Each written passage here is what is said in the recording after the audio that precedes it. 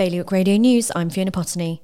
People in Guernsey are being asked to work from home. The island's Emergency Decision-Making Authority issued the strong recommendation last night after the number of confirmed Omicron cases doubled from 3 to 6 in 24 hours.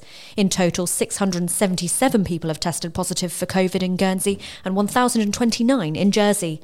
Jersey backbenchers have so far won 2 battles to change the government's future spending plans, and debate continues today. A proposal for extra stamp duty to be levied on buy-to-let property sales by the end of next year succeeded, as did a bid to cut a planned rise in alcohol duty. And the number of social workers leaving Jersey's children's service has hit a record high. 17 individuals have left this year, bringing staff turnover to 43%. Their average length of service was just under 3 years, while in 2019 it was around a decade.